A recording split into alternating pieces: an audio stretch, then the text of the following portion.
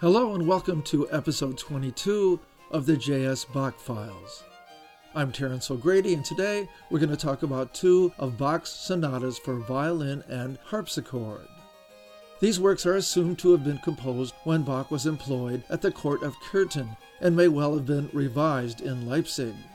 A number of commentators have suggested that some, perhaps even most of these sonatas for violin and harpsichord obbligato may have originally been trio sonatas, that is, works originally composed for two equal melody instruments accompanied by a continuo part.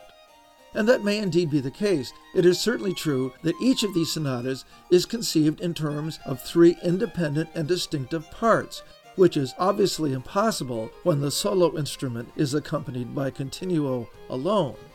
And at least for some of the sonatas, the relationship demonstrated between the violin and the right hand of the harpsichord part does resemble the typical relationship between the two melody instruments, quite often two violins, heard in a typical trio sonata.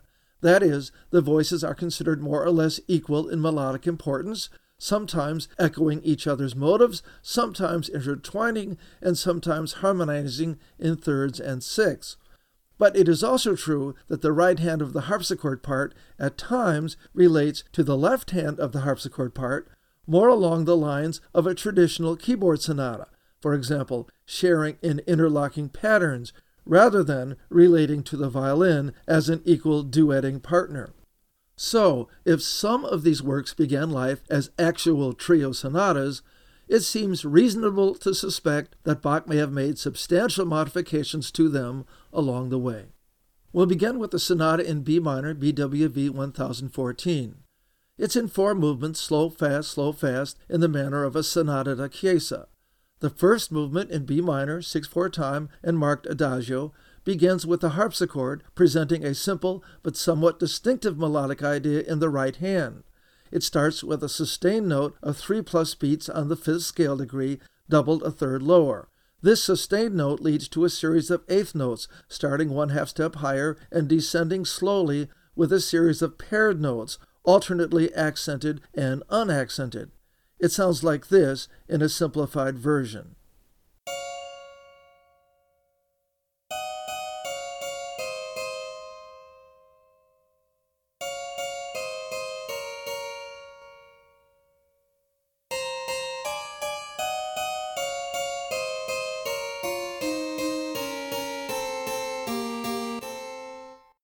Against this right-hand activity, the left hand provides a leisurely arpeggio of the tonic chord, given a little ornamental twist at the top with a lower neighbor figure at the beginning of the measure.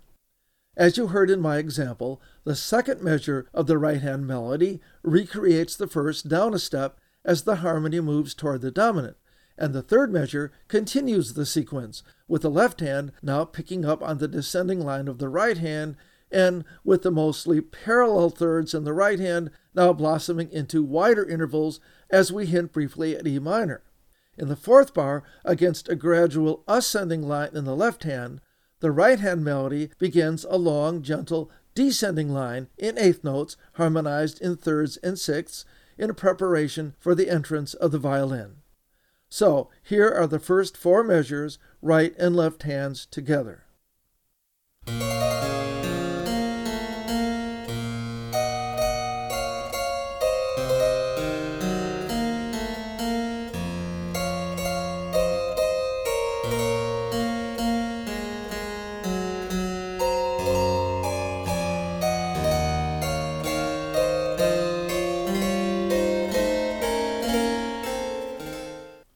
When the violin enters, it does so quietly, almost unobtrusively. You could hear a little bit of it in the example I just played.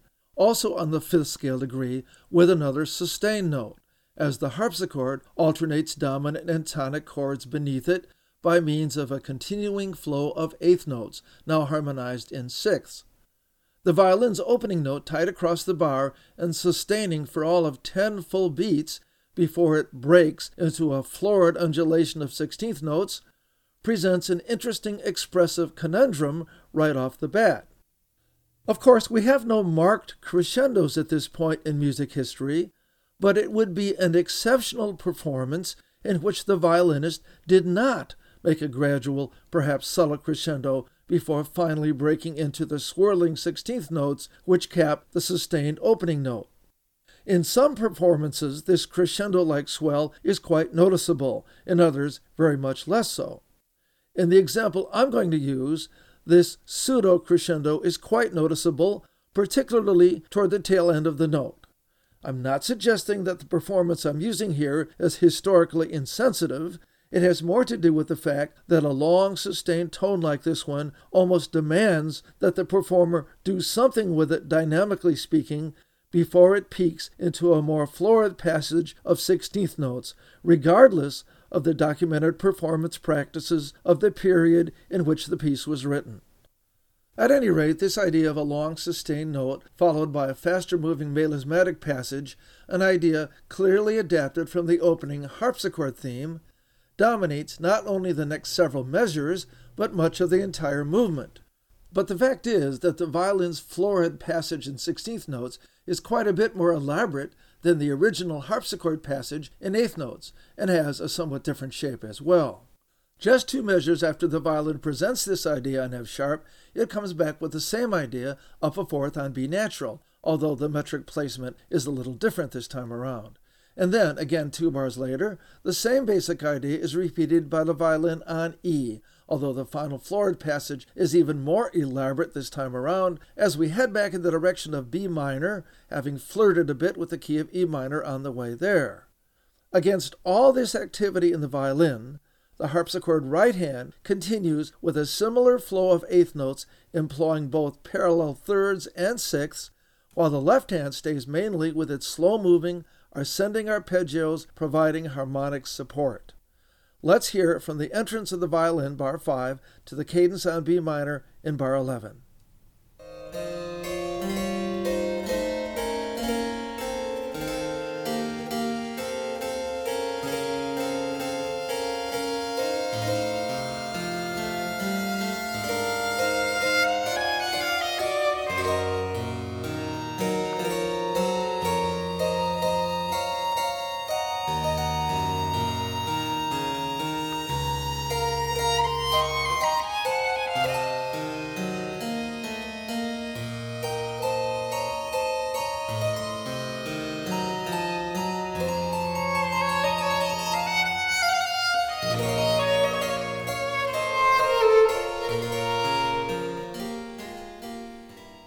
Now, I don't want to give the impression that for all practical purposes the movement is over at this point.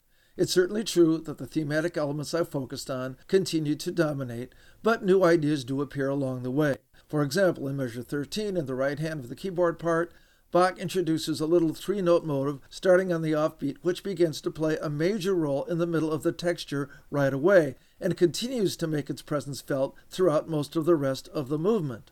And, by the way, at this point, the texture also expands to an actual 4 parts, and it stays that way, actually getting even busier and more complex for quite a few measures after that. The original thematic statement by the violin continues to return in varied form, often truncated somewhat in regard to that initial sustained note, but the original harpsichord version of the theme returns as well, and rather dramatically so when it is switched over to the violin, which plays a version of it in mostly parallel sixths.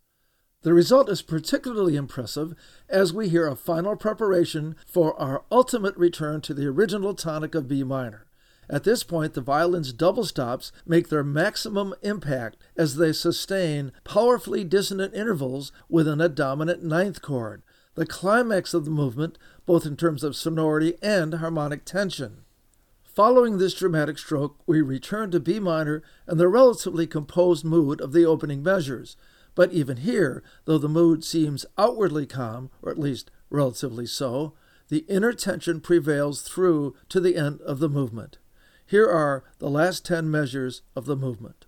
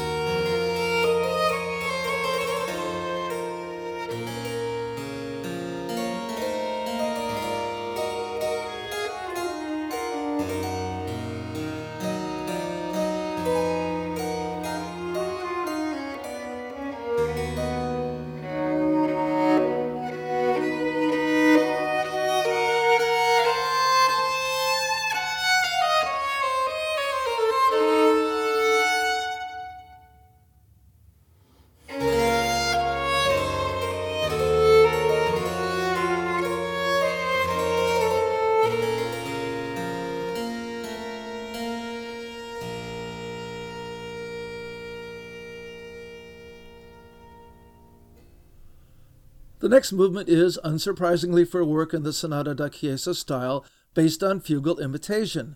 It's also in B minor in duple meter and marked allegro.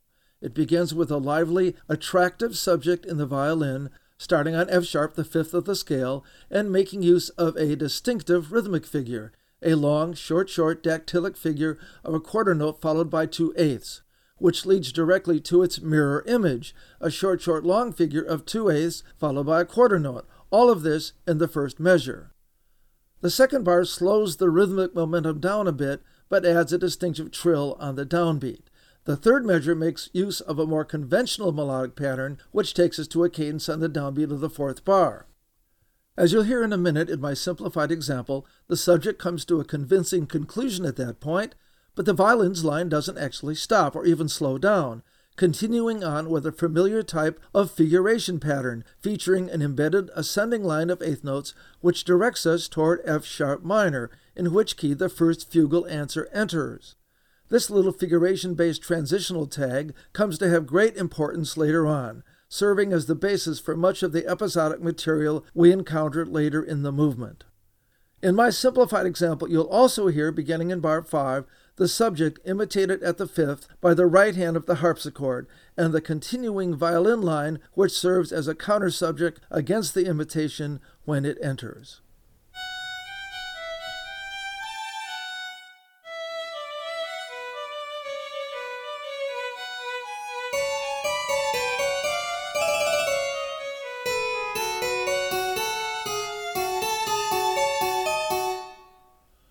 My example left out the left hand of the harpsichord part, and even the right hand for the first 4 bars.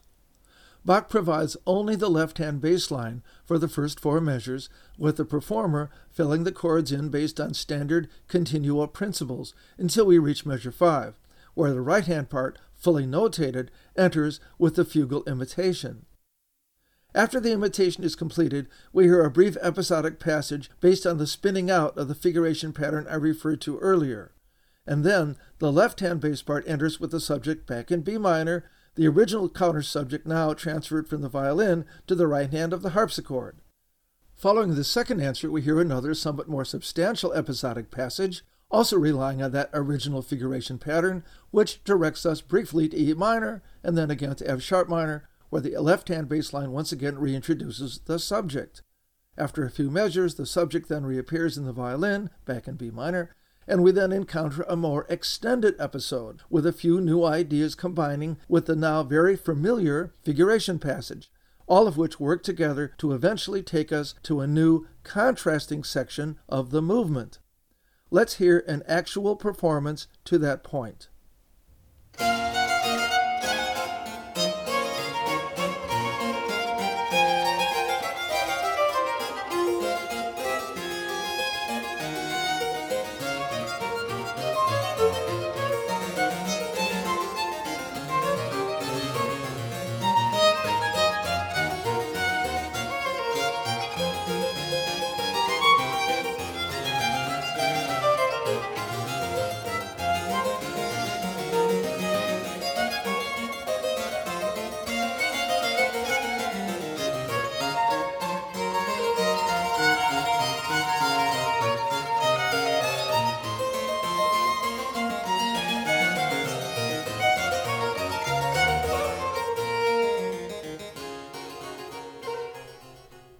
This contrasting section, of which you just heard a very small part, is not actually in the middle of the movement, more the beginning of the second third, and it does use familiar thematic materials. But it nevertheless presents a strong sense of contrast with the opening fugal section. First of all, it's in D major, and the change of mode transforms the nature of the original fugue subject pretty significantly. And it's in D major for a while, although eventually it heads toward G major and E minor.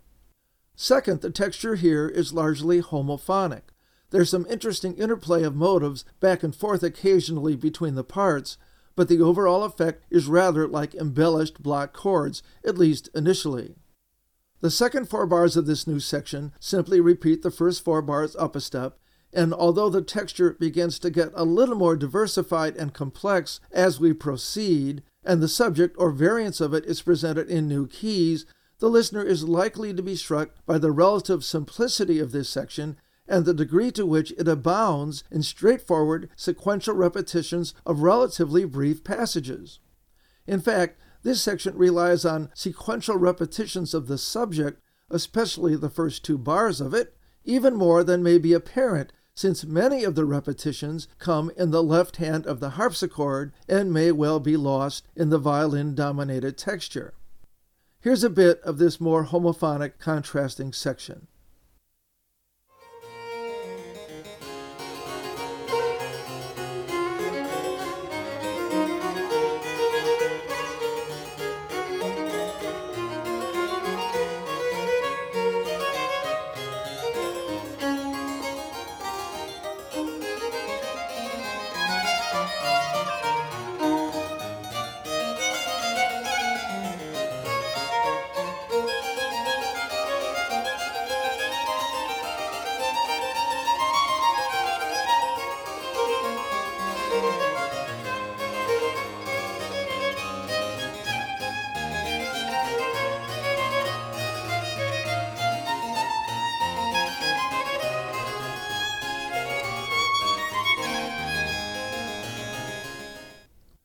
Near the end of my example, you could hear the beginning of another transitional passage marked by the long sustained A in the violin, which takes us from the more homophonic section back to the original tonic and eventually back to the fugal imitation with which the movement began.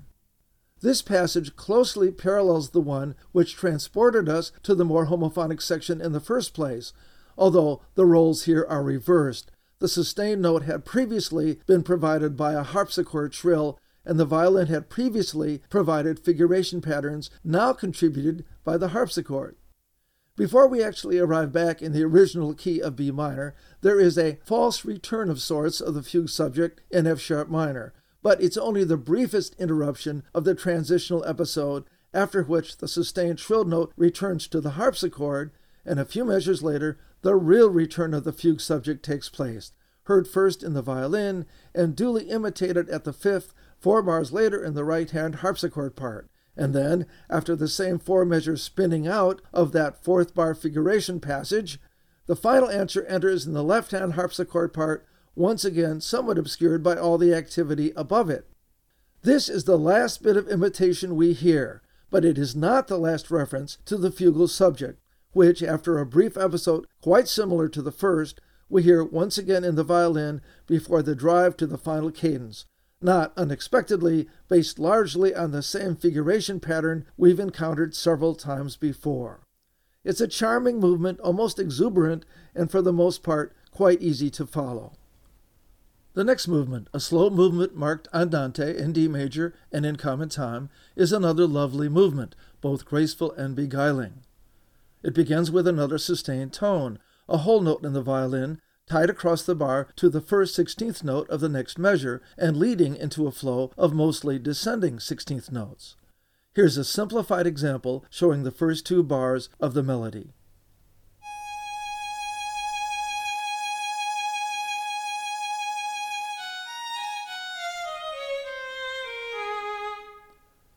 Against this, the harpsichord provides a fairly generic arpeggio-based pattern, but one which implies movement both within the right hand chords and in the strong stepwise motion in the left hand. The left hand repeats itself in bar 2, but the right hand at that point takes to doubling the violin melody mostly in thirds and sixths.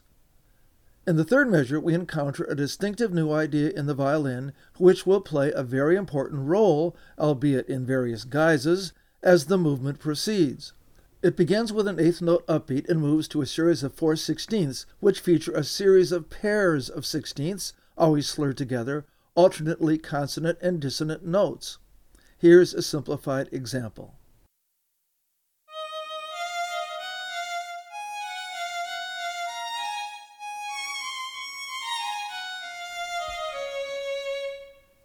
Against this new idea, the left hand continues as in the first 2 bars, but the right hand contributes an embellishment of the first melodic idea I played a minute ago, which, conveniently, harmonizes nicely with the new melodic idea I just played, the one that began with the paired and slurred 16th notes.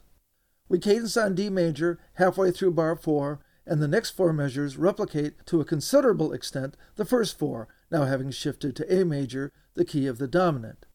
In the second half of measure 8, we hear the first unexpected harmonic maneuver as we veer briefly into A minor, setting up a chromatic passage that takes us eventually to B minor. Here's an actual performance taking us that far.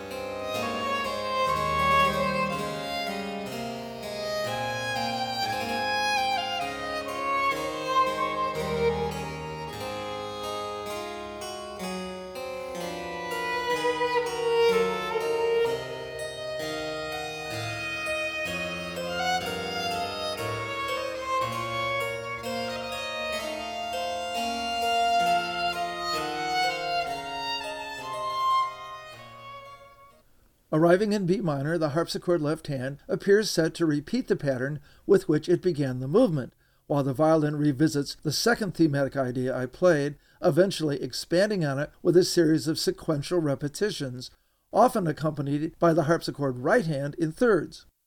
Eventually, this spinning out of idea number 2 takes us to F sharp minor, and then to D major, where we encounter a virtual repeat of the opening bars. We'll hear an excerpt beginning with the passage in B minor through the modulation to F sharp minor and the slightly varied restatement of the opening measures in D major. Although we hear an awful lot of thematic idea number 2 here, there are a few new ideas introduced as well, most notably a figure employing 2 large ascending leaps in a row outlining a triad, heard first in the harpsichord, but more prominently displayed in the violin. This relatively expansive motive, which, heard for the third time, marks the arrival of F sharp minor, provides a nice break from the otherwise consistent flow of 16th notes and has a role to play in the final measures of the movement.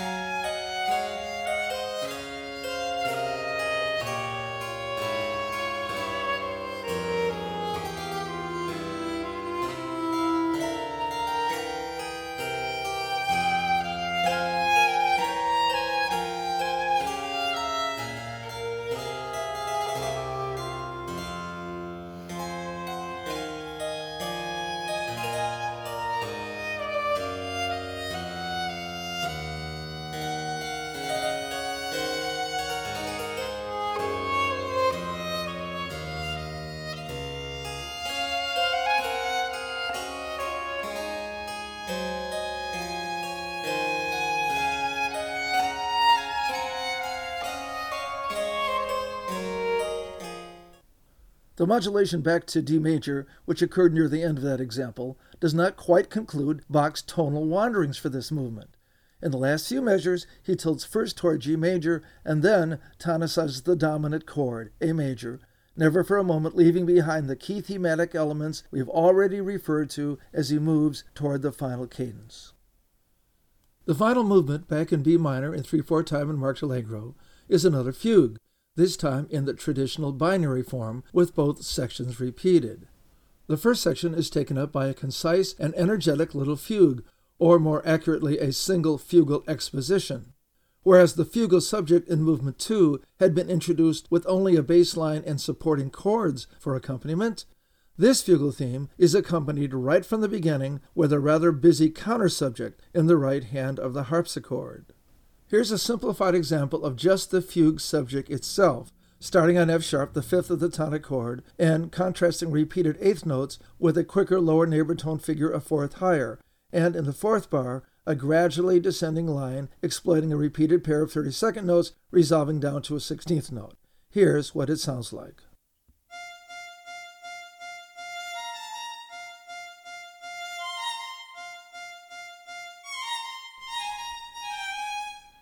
The counter subject, and especially active one as I suggested earlier, consists of a near constant flow of 16th notes, a mixture of scale patterns and arpeggio figures. After 4 bars, the harpsichord right hand enters with the subject up a fifth, as the counter subject is shifted to the violin and the key moves toward F sharp minor. After a transitional bar, the harpsichord left hand reasserts the subject a couple of octaves below its original appearance. At that point, the dynamic final measure of the theme is split off and spun out against a new syncopated figure in the violin.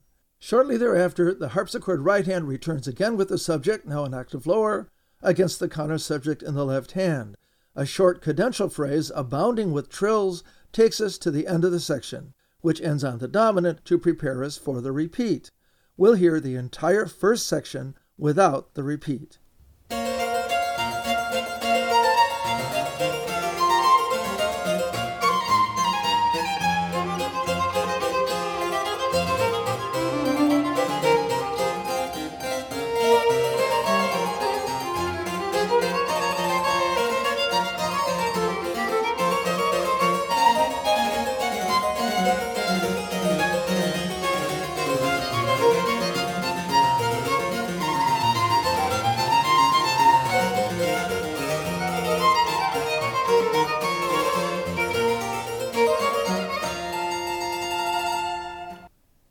The second section of the movement focuses on the same theme, although the harmonic context is very different. I'll say more about that in a minute, and also exploits imitation of a sort, but the end result is rather different from the first section, more of a spinning out of the fugue theme rather than an actual fugal exposition.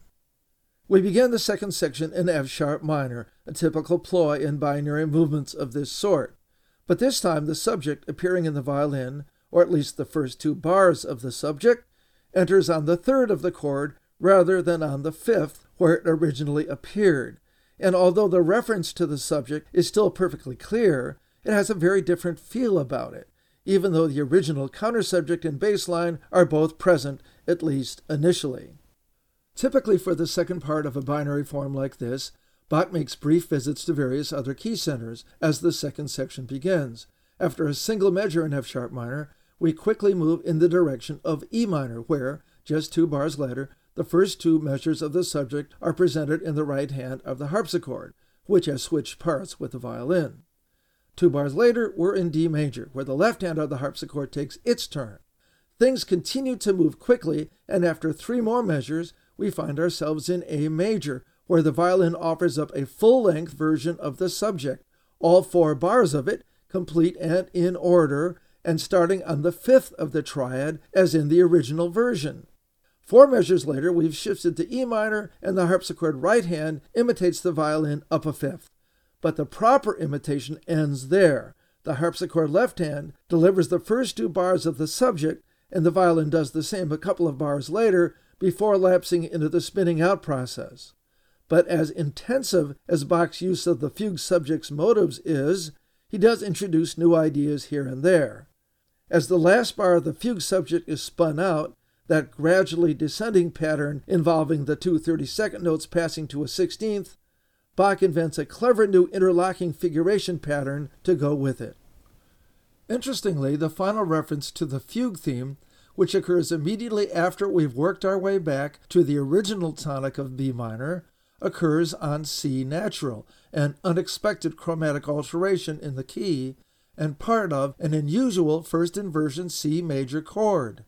This type of chord, built on the lowered second scale degree in the key of B minor, is often referred to as a Neapolitan sixth chord. Bach didn't invent the chord, of course. It had been in occasional use by composers since the Middle Baroque, and it is by no means atypical for Bach to introduce a chromatic chord in the measures leading up to a final cadence. Still, Bach's use of it here is a bit unusual. The chord sustains for 2 full measures and appears, at least initially, to resolve in a somewhat unconventional way. This type of chord normally passes to a second inversion tonic chord or to a dominant chord, but here it resolves to a somewhat ambiguous chord, a leading tone diminished chord, which is later clarified as a dominant chord, before heading toward the final tonic. The ambiguity is short-lived, to be sure, but it adds a special quality to the movement's final cadence. Here is the second half of the movement.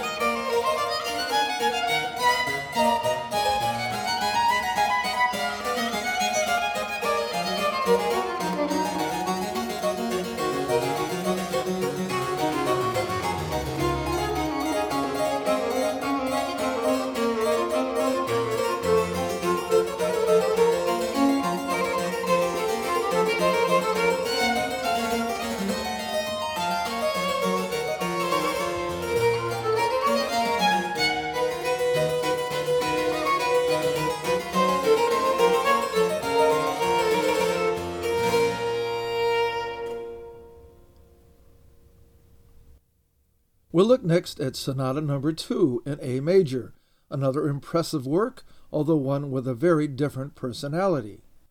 The first movement is a slow one in 6/8 time, the exact tempo a bit difficult to determine because the score indicates only dolce, which is an expressive indicator rather than specifically a tempo-related one, although it does seem to imply an unhurried tempo. And of course, a slow or at least moderate tempo can generally be assumed for the first movement of any work composed in the Sonata da Chiesa style. The first important thematic idea announced in the violin against a tonic pedal and the harpsichord left hand starts on the tonic and begins with a descending fourth and then gently undulates up the scale, employing a prominent trill on the 5th beat. Here's a simplified example of the first 2 measures.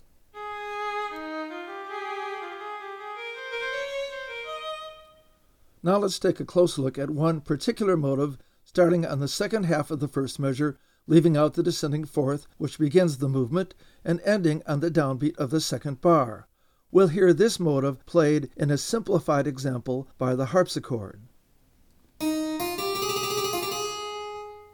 We're going to call this the rising trill motive, and I'm singling it out because it plays such an important role, often quite independently of the first half of the measure, as the movement proceeds. After the first 2 measures, the harpsichord right hand imitates the opening bars at the octave, and the left hand comes in a measure later, imitating only the first bar. But in the meantime, the violin continues with a new phrase, wonderfully expansive at first, and leading into the next important thematic idea, one that is absolutely instrumental to the cohesion of the movement. Here's a simplified example, including just the violin melody from bars 3 through 6, with this new phrase occurring in measure 4.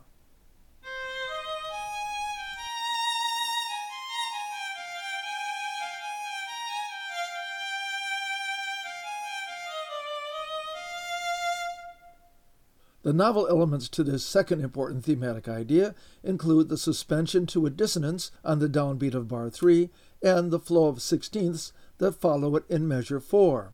Whereas the 16th note flow in the second measure undulated upwards, the undulating pattern here is descending. And yet this second idea, as you may well have noticed, is not completely new. The descending undulating pattern, which is at least somewhat new, is in measure 4, followed by the distinctive motive from measure 1, which I referred to a minute ago as the rising trill motive, which in turn passes in measure 5 to the same descending undulating pattern we heard in measure 4, except this time up a step. And these motives keep recurring again and again as we proceed. I'm not going to try to pinpoint each occurrence, but they'll be easy enough to hear. Here's an actual performance of the first 9 measures, concluding with a modulation to E major, the dominant of the original key of A major.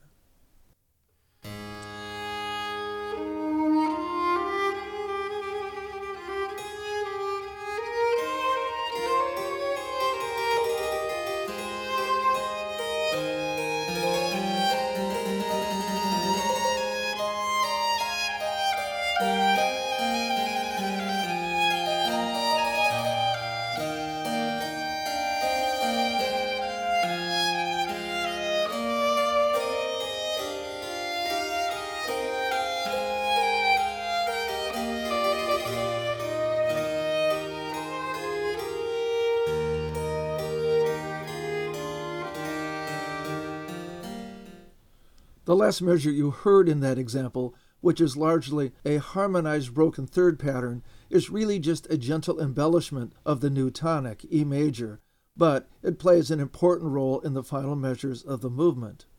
At measure 9, the original theme is presented by the harpsichord right hand in E major and is subsequently imitated by the violin and, partially again, by the harpsichord left hand. Soon we modulate to B minor and shortly thereafter to F sharp minor. It is at this point that we get a sense of a new section. It's not that the thematic elements are brand new, but the texture thins out a bit here and there, and the rising trill motive I mentioned earlier now begins to dominate. At first in the left hand of the harpsichord, where it is stated again and again on different pitch levels, and eventually in all the voices, the entrances piling up one after another. Meanwhile, the tonality is rather fluid. We appear to be in D major for a while, but finally work our way back to A major, 6 measures before the end, and we conclude the movement quietly without ever referencing the original theme again, although motives from the second important thematic idea I pointed out also play a role in the final measures. Here is a performance of the somewhat contrasting section beginning in F sharp minor.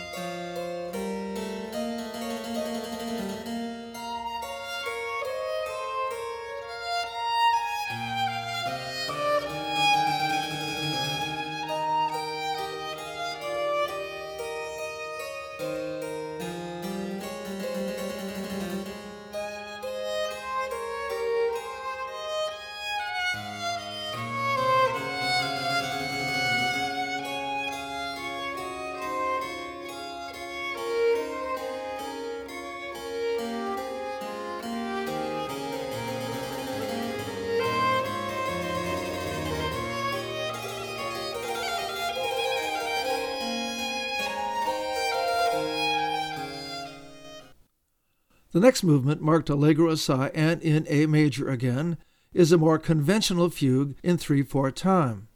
And yet, as we've seen a number of times before, it's more than a series of fugal expositions and contrasting episodes, since it also demonstrates kinship with the concerto style, with clear tutti sections giving way to extended solo sections. This is something we wouldn't normally expect in a sonata for violin and harpsichord obbligato, but we know that Bach has a history of injecting concerto-like elements into works for smaller ensembles and even solo keyboard works, so we really shouldn't be surprised. The movement begins with a reasonably conventional fugue subject, 5 measures long, beginning with 2 pickup 16th notes and leading to repeated figures of 8th notes followed by 2 16ths, which sweep up the scale starting from the tonic before trailing off to a series of 8th notes, all in the first 2 measures. Here's a simplified example of the fugue theme played by the violin. It's accompanied by a continual bass line with chord symbols indicating to the keyboardist how to fill in the chords above the bass line. My example includes the violin melody and the bass line, but not the continuo chords.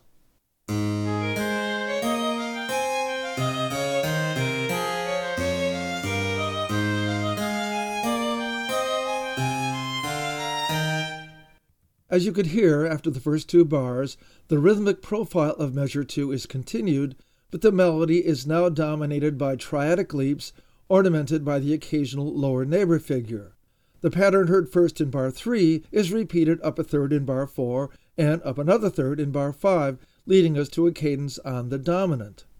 Once we arrive on the dominant chord, the first fugal answer enters at the fifth in the harpsichord right hand, as the violin goes on to an equally vigorous counter-subject, the left-hand bass line occasionally echoing motives from the subject as well. After an added measure to take us back to tonic, the left hand begins its imitation in earnest, while the right hand picks up the original counter-subject and the violin adds a new, slower-moving counter-subject characterized by suspensions across the bar lines. Here's a performance of the initial exposition.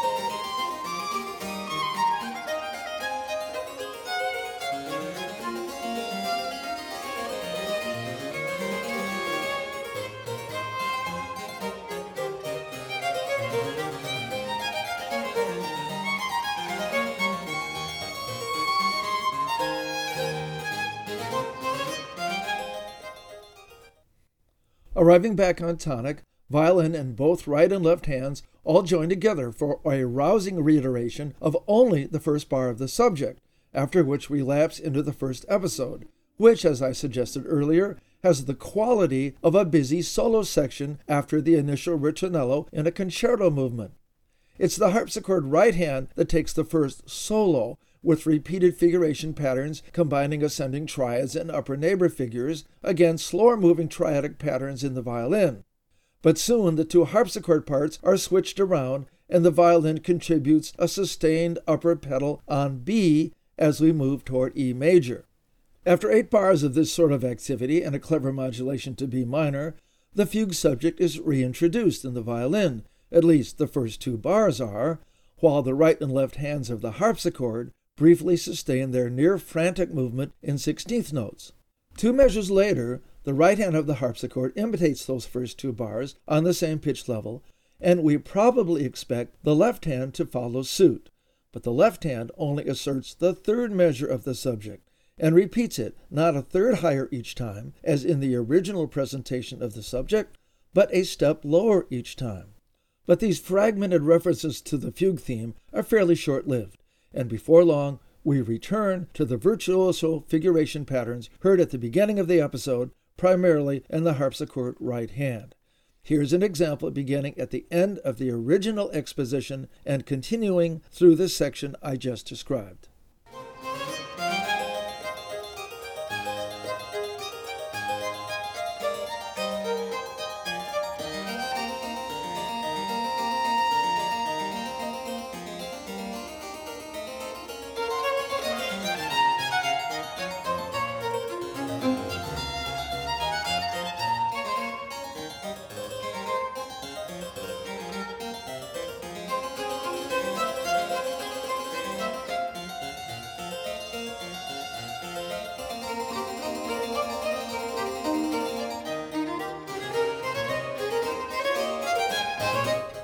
Right at the end of my example, we've returned to A major, although the cadence that puts us there is not particularly definitive, and we hear a complete statement of the fugue theme in the left hand of the harpsichord. I'll admit, however, that it's somewhat overshadowed by the plunging 16th note passages in the violin, which are based to some extent on the original counter-subject. So, back in the original tonic, having heard a full statement of the subject in the left hand of the harpsichord, we might expect to hear it imitated properly by the violin and harpsichord right hand, but we don't.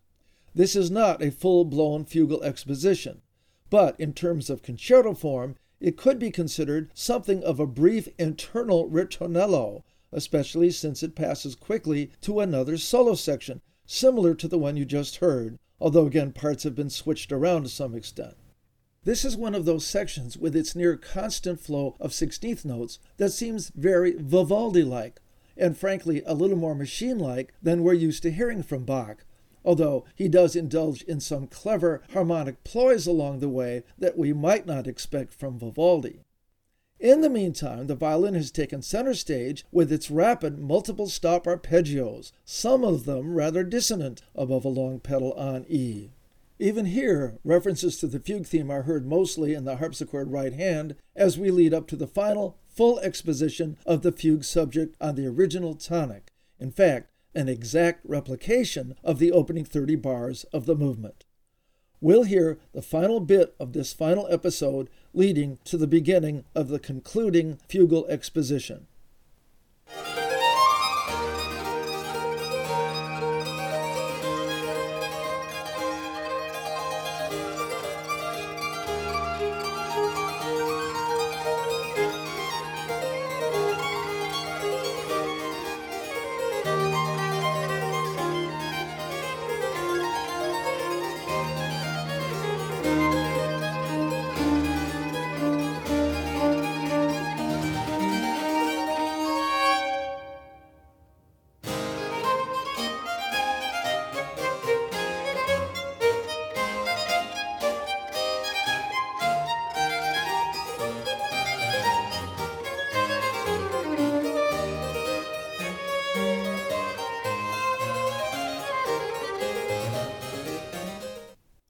The next movement, marked Andante un poco in common time and F-sharp minor, is more remarkable than it first appears. It begins with a rather expressive melody, the first 4 measures of which are probably the most memorable. Here's a simplified example of those first 4 bars.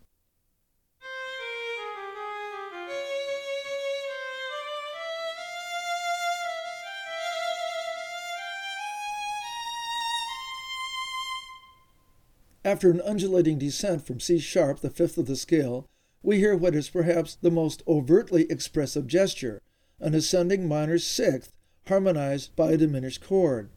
The melody then continues to ascend, employing the raised 6th and 7th scale degrees of the melodic minor scale to ascend to the upper tonic.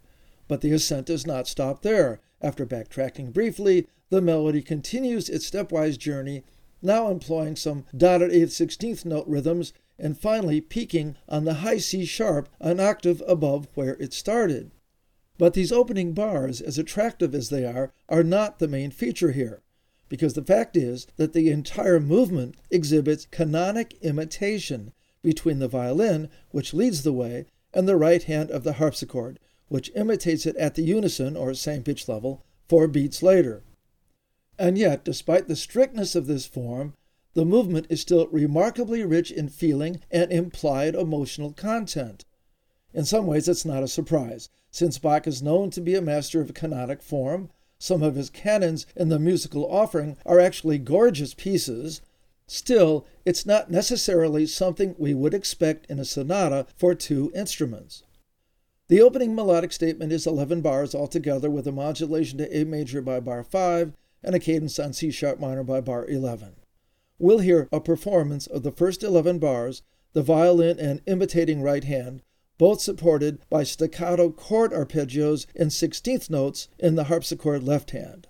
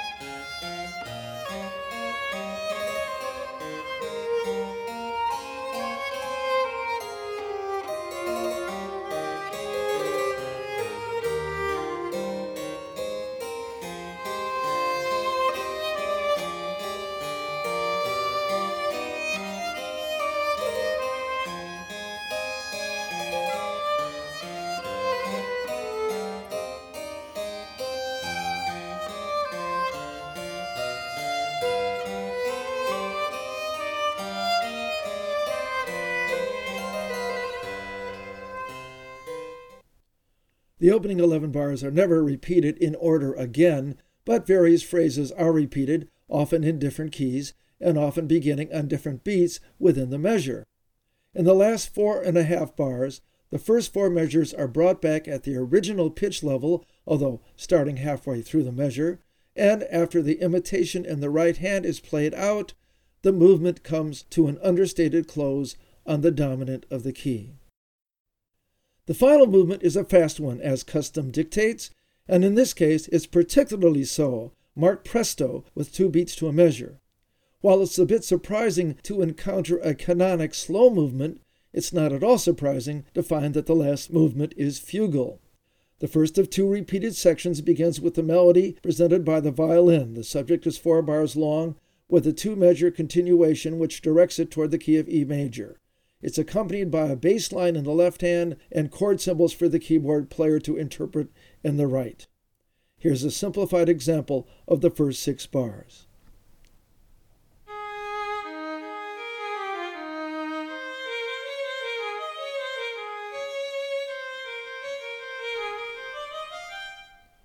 It's another lively tune, the opening descending forth echoing the theme of the first movement, and it picks up rhythmic momentum as it proceeds. The harpsichord right hand comes in with an answer at the 5th in measure 6 against the violin counter subject that begins with a flow of 8th notes but soon proceeds to longer note values, quickening again when the fugal answer itself decreases momentum. At measure 13, the harpsichord left hand comes in with the subject an octave lower than the original against a variant of the original counter subject. Here's a performance of the first fugal exposition.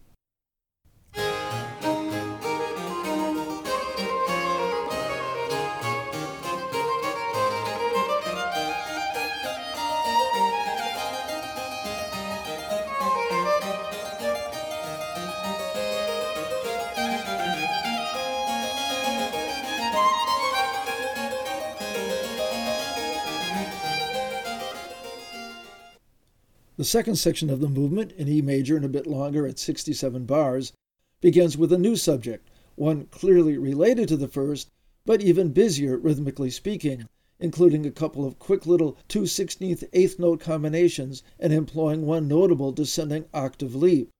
This new idea is heard first in the harpsichord right hand, and the violin comes in 4 bars later at the 4th, almost as if the answer has come before the subject here.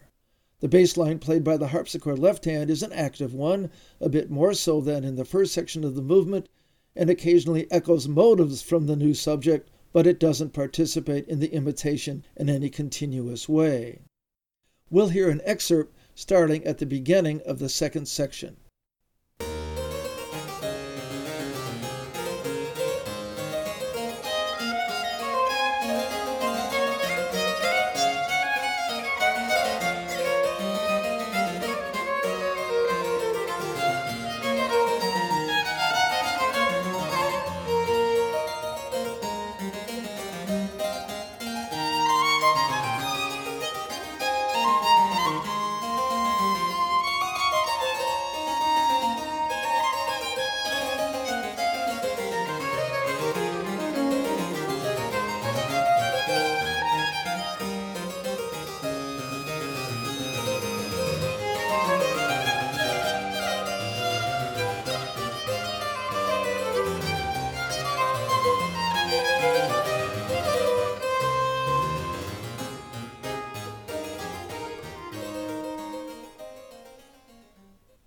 Bach introduces some clever twists and turns within the second section of the movement, but I'm only going to reference one of them.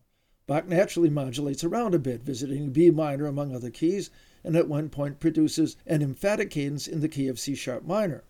But while the cadence is as secure as you could possibly want, the new key is not, and in a clever harmonic stroke, Bach immediately reinterprets the C sharp tonic note as the 3rd scale degree in A major, the original tonic for the movement, and almost magically we are back in the original key, and the harpsichord right hand announces the fugue subject once more on the original pitch level. But even at this point, things do not proceed as we might expect them to. The violin is indecisive about whether it really wants to jump in with an imitation of the subject, but belatedly decides to do so. Once again, the harpsichord left hand declines to participate in the imitation, although, as usual, it makes plenty of references to certain motives from the fugue subject, and after a final reference to the fugue subject by the violin, and its overlapping echo by the harpsichord right hand, we race to the finish with all three of the key motives from the fugue subject blazing away in various parts as we come to the final cadence. It's a very clever ending, although, as usual, some of the interplay between the parts may be lost to the listener because of the dominance of the violin's voice. That's it for this episode, but we are not finished with Bach's sonatas for violin and harpsichord obbligato. We'll look at two more in the next episode.